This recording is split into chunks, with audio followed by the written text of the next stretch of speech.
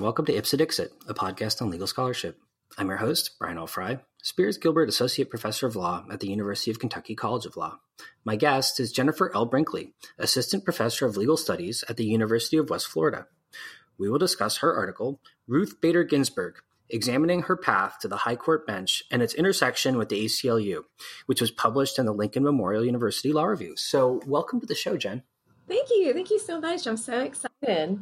Yeah, it's a real pleasure to have you on the program. I really enjoyed reading your article and learned a lot about Justice Ginsburg from your article. And it's a double pleasure to have a graduate of the University of Kentucky College of Law on the show as well. Yes, I am so excited to hear from you. I'm hoping to make it up to see the new law school soon. So I'm very proud to be a UK law alum. Well, we can't wait to have you, and I will be delighted to give you a personal tour of the building. Yes. Although, honestly, I think Dean Davis is much better at giving the tours than I am, especially because she's really one of the people who is responsible for the building being as successful as it is. So, if I may, I recommend getting a tour from Dean. Okay. Yes, I've definitely been keeping up with all of her emails and videos, and just being thrilled with the progress of the building. So. Cool. Well, so Jen, maybe we could start by you just reflecting on the history of Justice Ginsburg's career, because I mean, I have to say that reading your paper, there was a lot of background and detail about her life and career and experiences that I wasn't familiar with before reading the article.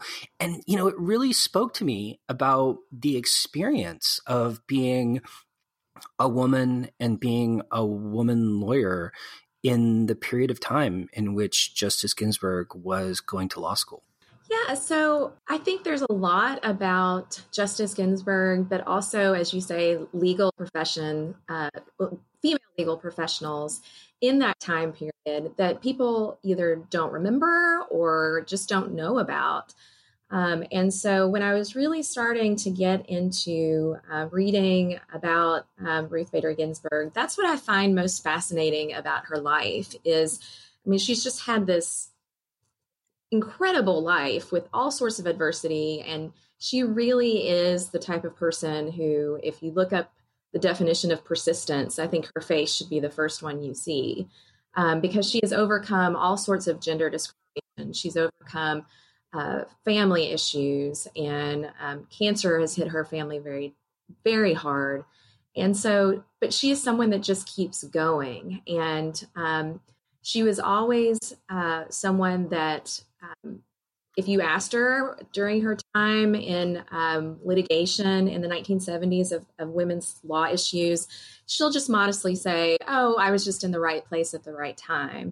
But really, she has been just such a driving force in her life of this idea of repairing the world around her and taking people with her and giving credit to those whose work came before her to motivate her. So when I was working on this paper, I really wanted to give a history of where she came from. And that's what I find most fascinating about her is really the work that she did in the 70s. All of the things she's done on the court are equally impressive. But really in the 1970s, when she was a law professor and wanting to make changes before the Supreme Court, just very small, incremental, gradual changes in order to move gender equality forward, that to me is really what's fascinating about her life.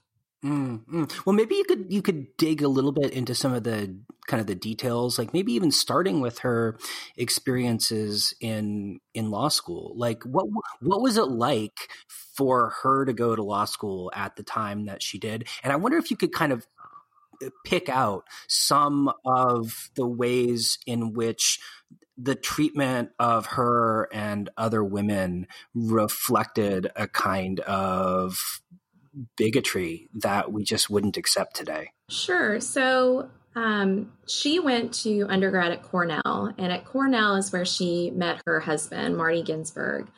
And he was really just a fascinating, I keep using that word, but really all of this is so fascinating to me. He was just not a typical person of the time. He was very progressive. He was wanting to make sure that this person whom he loved so fiercely was given every opportunity that he had. And so as their relationship progressed, they decided that they wanted to go in the same career. And at the time, he was thinking about Harvard Business School for his graduate degree, but Harvard Business School was not permitting females. And so this was also the time when they were at Cornell during McCarthyism and the Red Scare. And RBG really had some great professors at Cornell that showed her that lawyers have such a role in creating long-lasting change. And so that's really where she began falling in love with this idea of changing pathways for people through the use of the law. And so she encouraged her husband to think that law school was the right path for them. And so that's what they did. Ultimately, they were both at Harvard. He was a year ahead of her. And she was in a class of over 500 students. There were 9 women. And when she first came, the dean of the Harvard Law School had basically dinner at the beginning of the school year where visiting scholars came and were the dinner partners for the female students. And each of the female students had to answer the question of, why are you here taking the spot that could go to a male? And so that was her first introduction. Now, she had already faced some gender discrimination when she had lived in Oklahoma prior to coming to Harvard. Her husband had to do 2 years as a gunnery sergeant in Oklahoma. She went with him. She got pregnant with their first child, and she was demoted at work based on that pregnancy. And she had also seen how hard her mom had to work as a stay-at-home mom, and would say that she wished her mom had the opportunity to continue to work because she thought she would have been happier. So, I mean, she's seen these instances growing up. And at law school, she made the law review, and there was a time when she had to go to a library to check a site, but only men were admitted. And she begged the guard, "Let me in, I need to check this site," and was not permitted in. Also, there were no female restrooms in the building, so final exams were very difficult for women. Sometimes professors at the Harvard Law School would have ladies' days where they would only call on women. Others, professors refused to call on any women at all with the Socratic method. So it was a difficult time. And if you read about her, she will tell you that she felt very much like she had to always be representative of the female gender. And that was a lot of pressure, coinciding with the fact that she was a mother. She had a toddler, and her husband came down with testicular cancer while they were both at law school. So that's really when she started learning how to operate on 2 or 3 hours of sleep a night. Mm-hmm. Yeah, I mean, I got to say the library incident really jumped out. Isn't that crazy? Well, I mean, the behavior was just so petty and so needlessly cruel. It's Right. just hard to imagine how anyone could have rationalized treating people like that. Right. And you know, that is when she moves on to her work in the 1970s as a law professor and as really getting the fire under her for becoming a protector for gender equality. I don't want to say women's rights, because she was always of the perception that it was women's and men's rights, and that it wasn't just to benefit one. By benefiting one, you benefited both. But so during this time in the 1970s, you know, she really sees herself as a force of education, a teacher, if you will, before the Supreme Court, in taking these cases that are finally getting the Equal Protection Clause of the 14th Amendment to apply to gender discrimination cases. She really saw her role as educating legislators and the justices on the bench for whom she was advocating before, because their idea was, well, you guys get to stay in a home and you don't have to deal with the messiness of the world, and you don't have to be in the military, and you don't have to do jury duty. And what she was really trying to educate them about is that you are making us second-class citizens by doing that. Let us out of the cage. And so that was really how she saw her role, was really as a teacher, to try to change that mentality. And she did it in very strategic, incremental steps. So, it's funny because she has this huge reputation as, this liberal activist, but she's very much an incrementalist, and very much someone that thinks change that happens gradually is the better way to make change. Well, so I wonder, Jen, if you could talk a little bit about Justice Ginsburg's move into academia and sort of how she became affiliated with the ACLU. And one of the things I really liked about your paper was the way that you kind of talked about and characterized her really distinctive approach to this kind of impact litigation. So I wonder if you could talk a little bit more about that as well.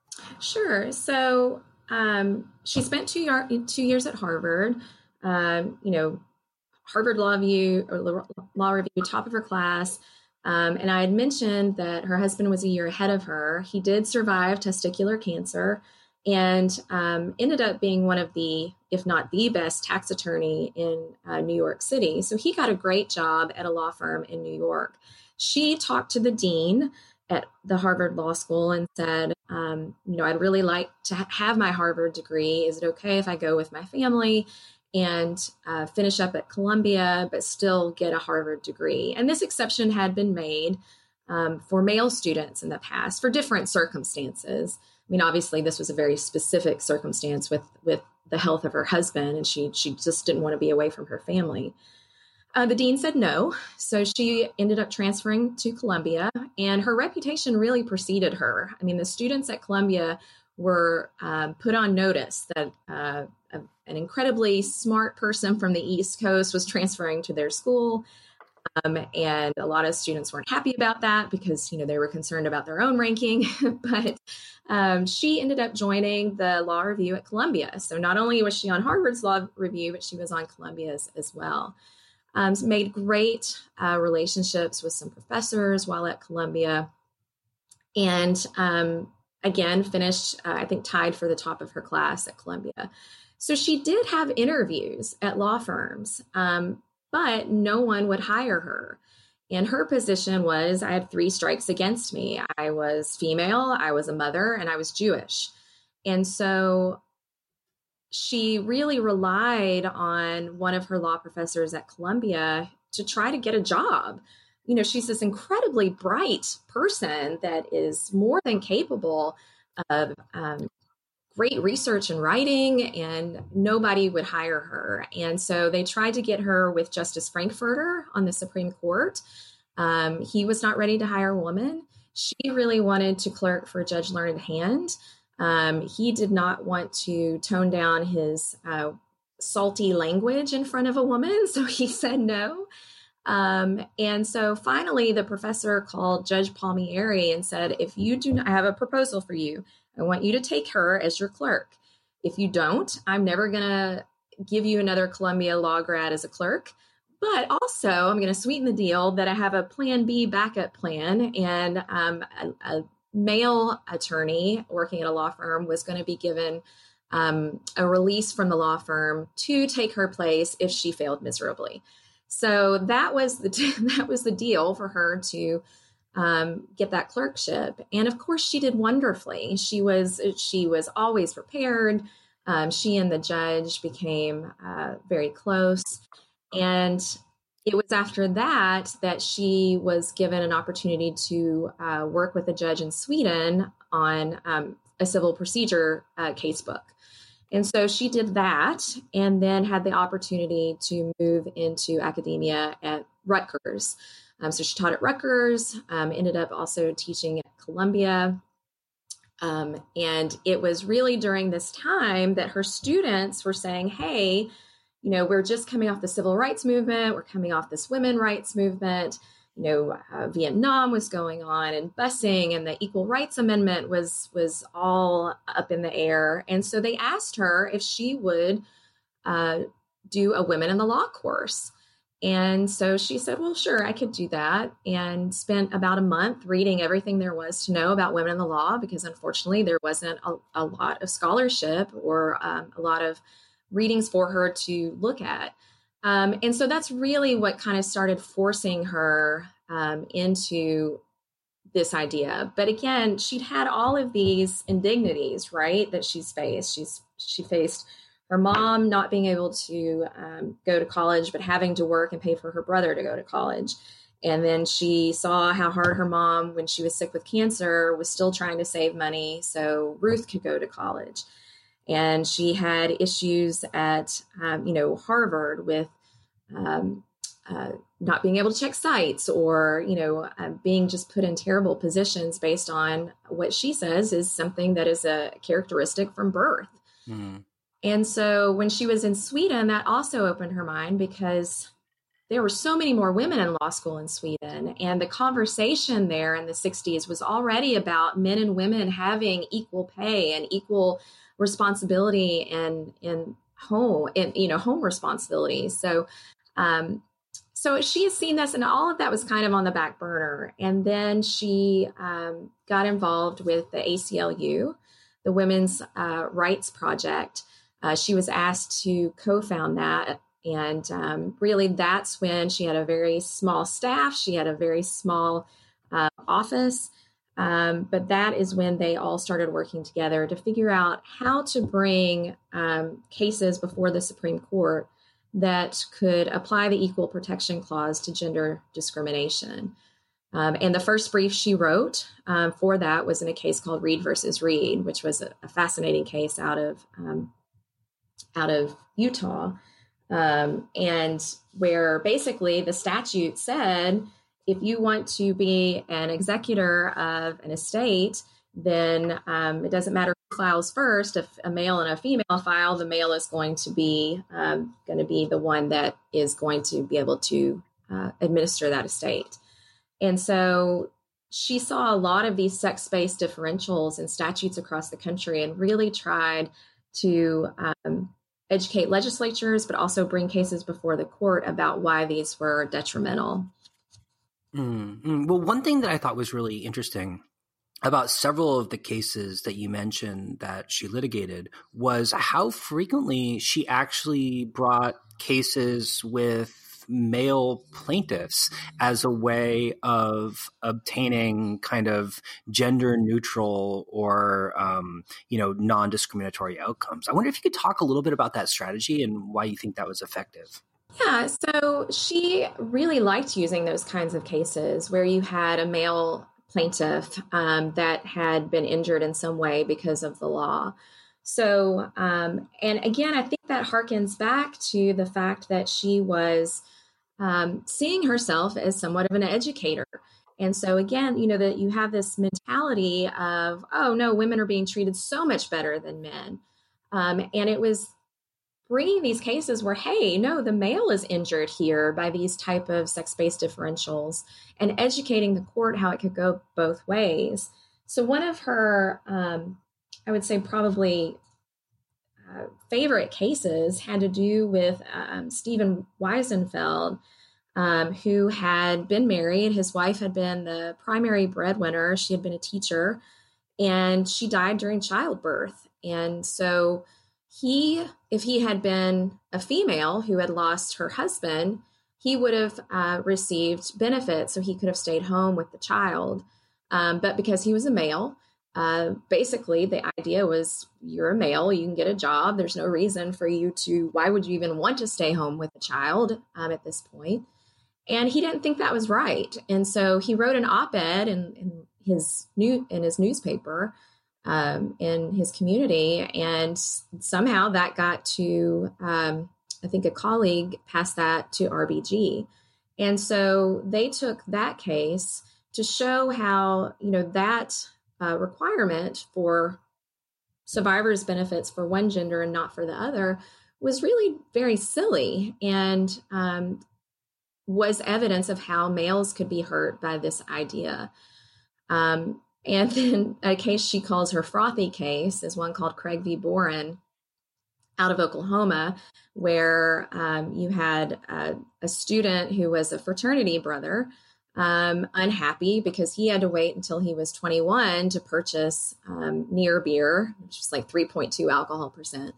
And women could purchase it at a much younger age. I think it was 18 or 19. And so he coupled with a woman who was a part owner. Her and her husband owned an establishment called the Honk and Holler. And so this case came before the Supreme Court, and that statute was struck down. You know, the Oklahoma legislature said, hey, you know, we've done this because men are more reckless and more apt to drive drunk than women are. So we think that this is, you know, rationally related to this governmental interest, basically of protecting the public. And so the Supreme Court said, no, this is a clear sex-based differential. We're not going to allow that, and struck it down. And then added a new level of standard of review for these gender cases, which is where we get intermediate scrutiny. And so that came in the about 5 years after Reed versus Reed, where equal protection was first applied to gender discrimination cases.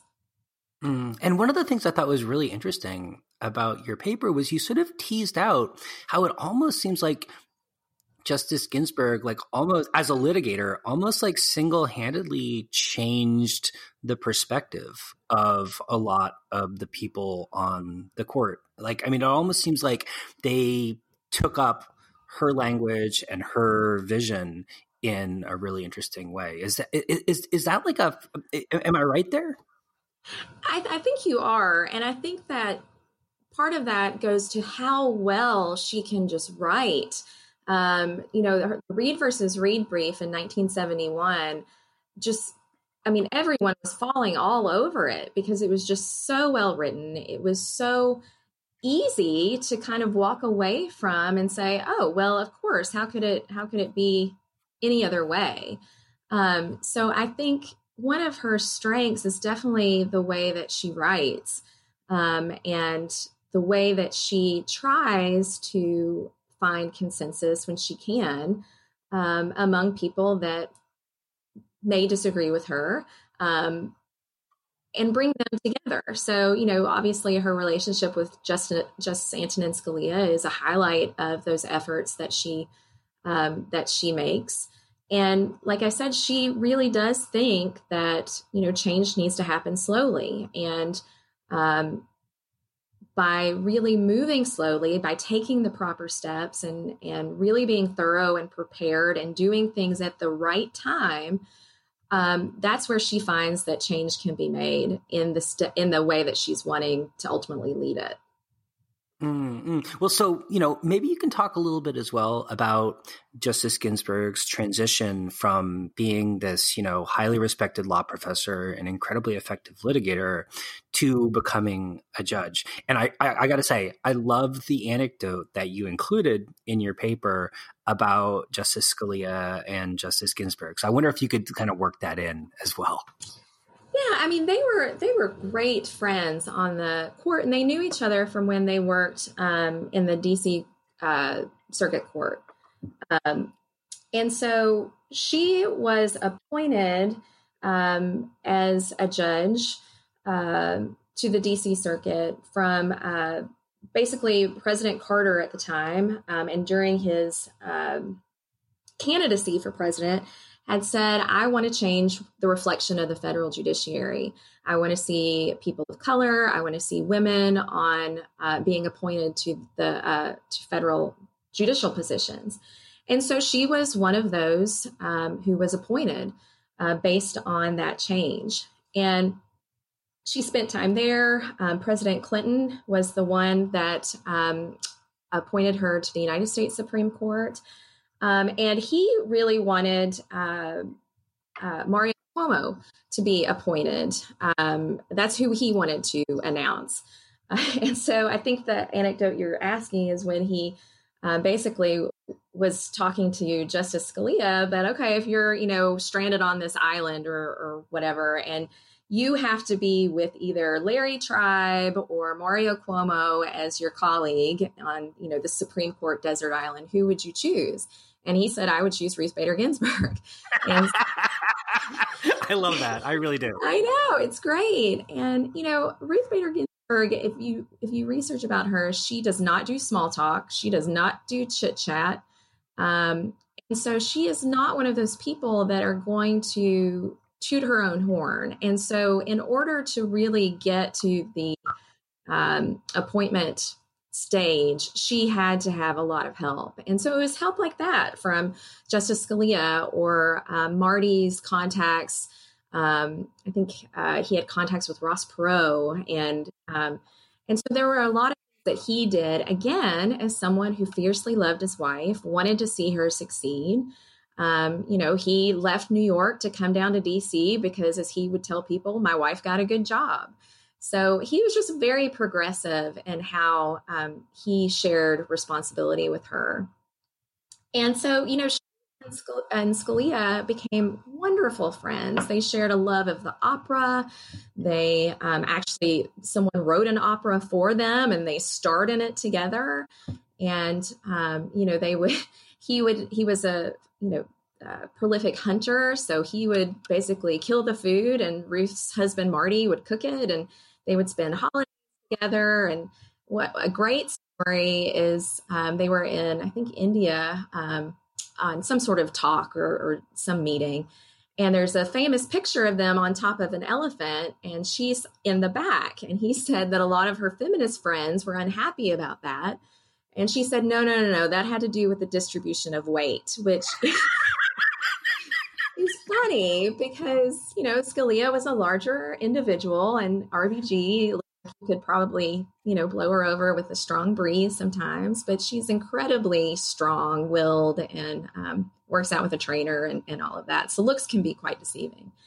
But yeah, they had a great friendship. They had a wonderful friendship. And it's a great example, and I share this with my students, of how if you are on one side of a spectrum and someone's on the other, it's still possible to meet in the middle. And that's what they did.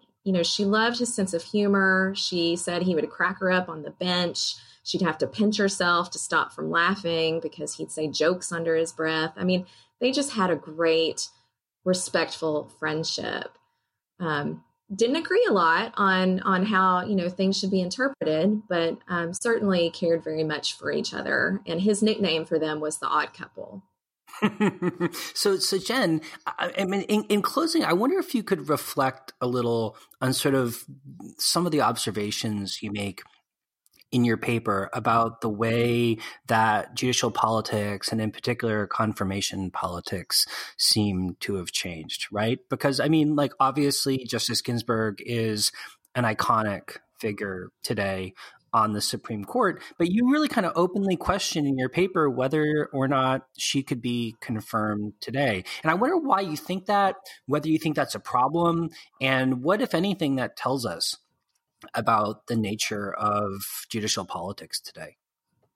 Oh, those are all wonderful questions. And that's really why I started writing this paper, was because as I was reading about her, I had seen that quote about, her saying, my work with the ACLU would disqualify me now in these current times. And I got to thinking, I'm like, could she be confirmed today, in 2016 or 2018 or whatever current year you want to look at? And I actually was able to meet her in June of 2016 and asked her if she thought she could be confirmed again. And her position was no, but she was very clear in saying, in not putting fault on one side of the aisle. She has talked about how in 1993, again, when she was going through the confirmation process, we had just come off the Clarence Thomas confirmation process. And so the Senate was very eager to not have the type of media around her confirmation. And so I think maybe there's some things there where they were just wanting clearly to have someone that, wouldn't ruffle a lot of feathers and get through the confirmation hearing and be finished with it. And even Orrin Hatch at that time was saying, I think we may disagree on some things, but I don't see any reason why, you wouldn't be a great justice. And so now I think her position as politics have gotten a little bit more partisan from her confirmation hearing is that I think she's made a comment he wouldn't touch her with a 10-foot pole at this point. So I don't know. I think I don't want to go so far as to say no, she could not be confirmed again. So I may disagree with her a little bit about that. I think it would certainly be an uphill battle. One of my former law professors has written a great book on Supreme Court confirmation hearing. It has a lot of great data about, when they've been, the support that has been given to appointees from the Senate. And her name's Lori Ringhan. So that if anybody's interested about more minute details about the actual confirmation process, I would definitely recommend checking her research out. Well, Jen, thanks so much for coming on the show and talking about Justice Ginsburg with me. It was a real pleasure reading your article. Great to talk to you. And I'm so happy that a graduate of the law school is a fellow professor. Oh, thank you so much. I appreciate you having me.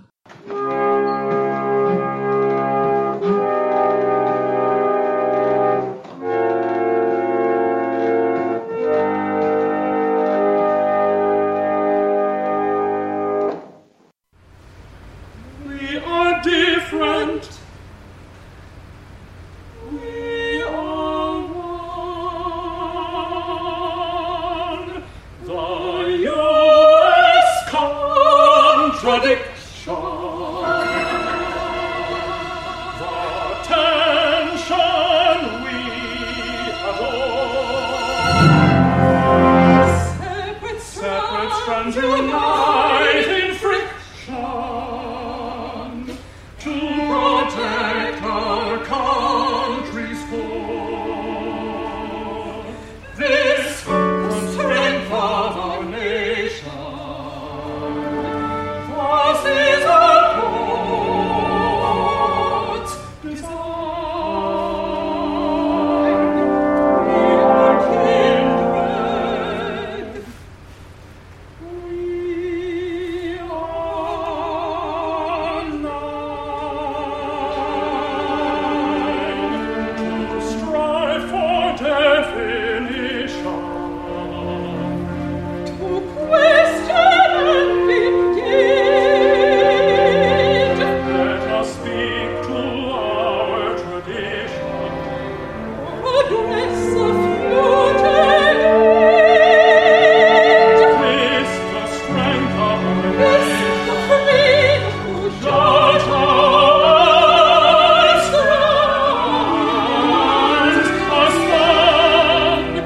This makes us different. We are one decision from shifting the tide. One decision from charting the course we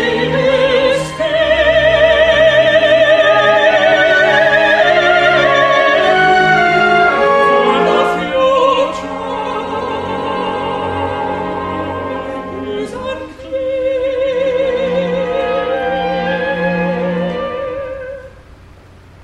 But one thing is constant. The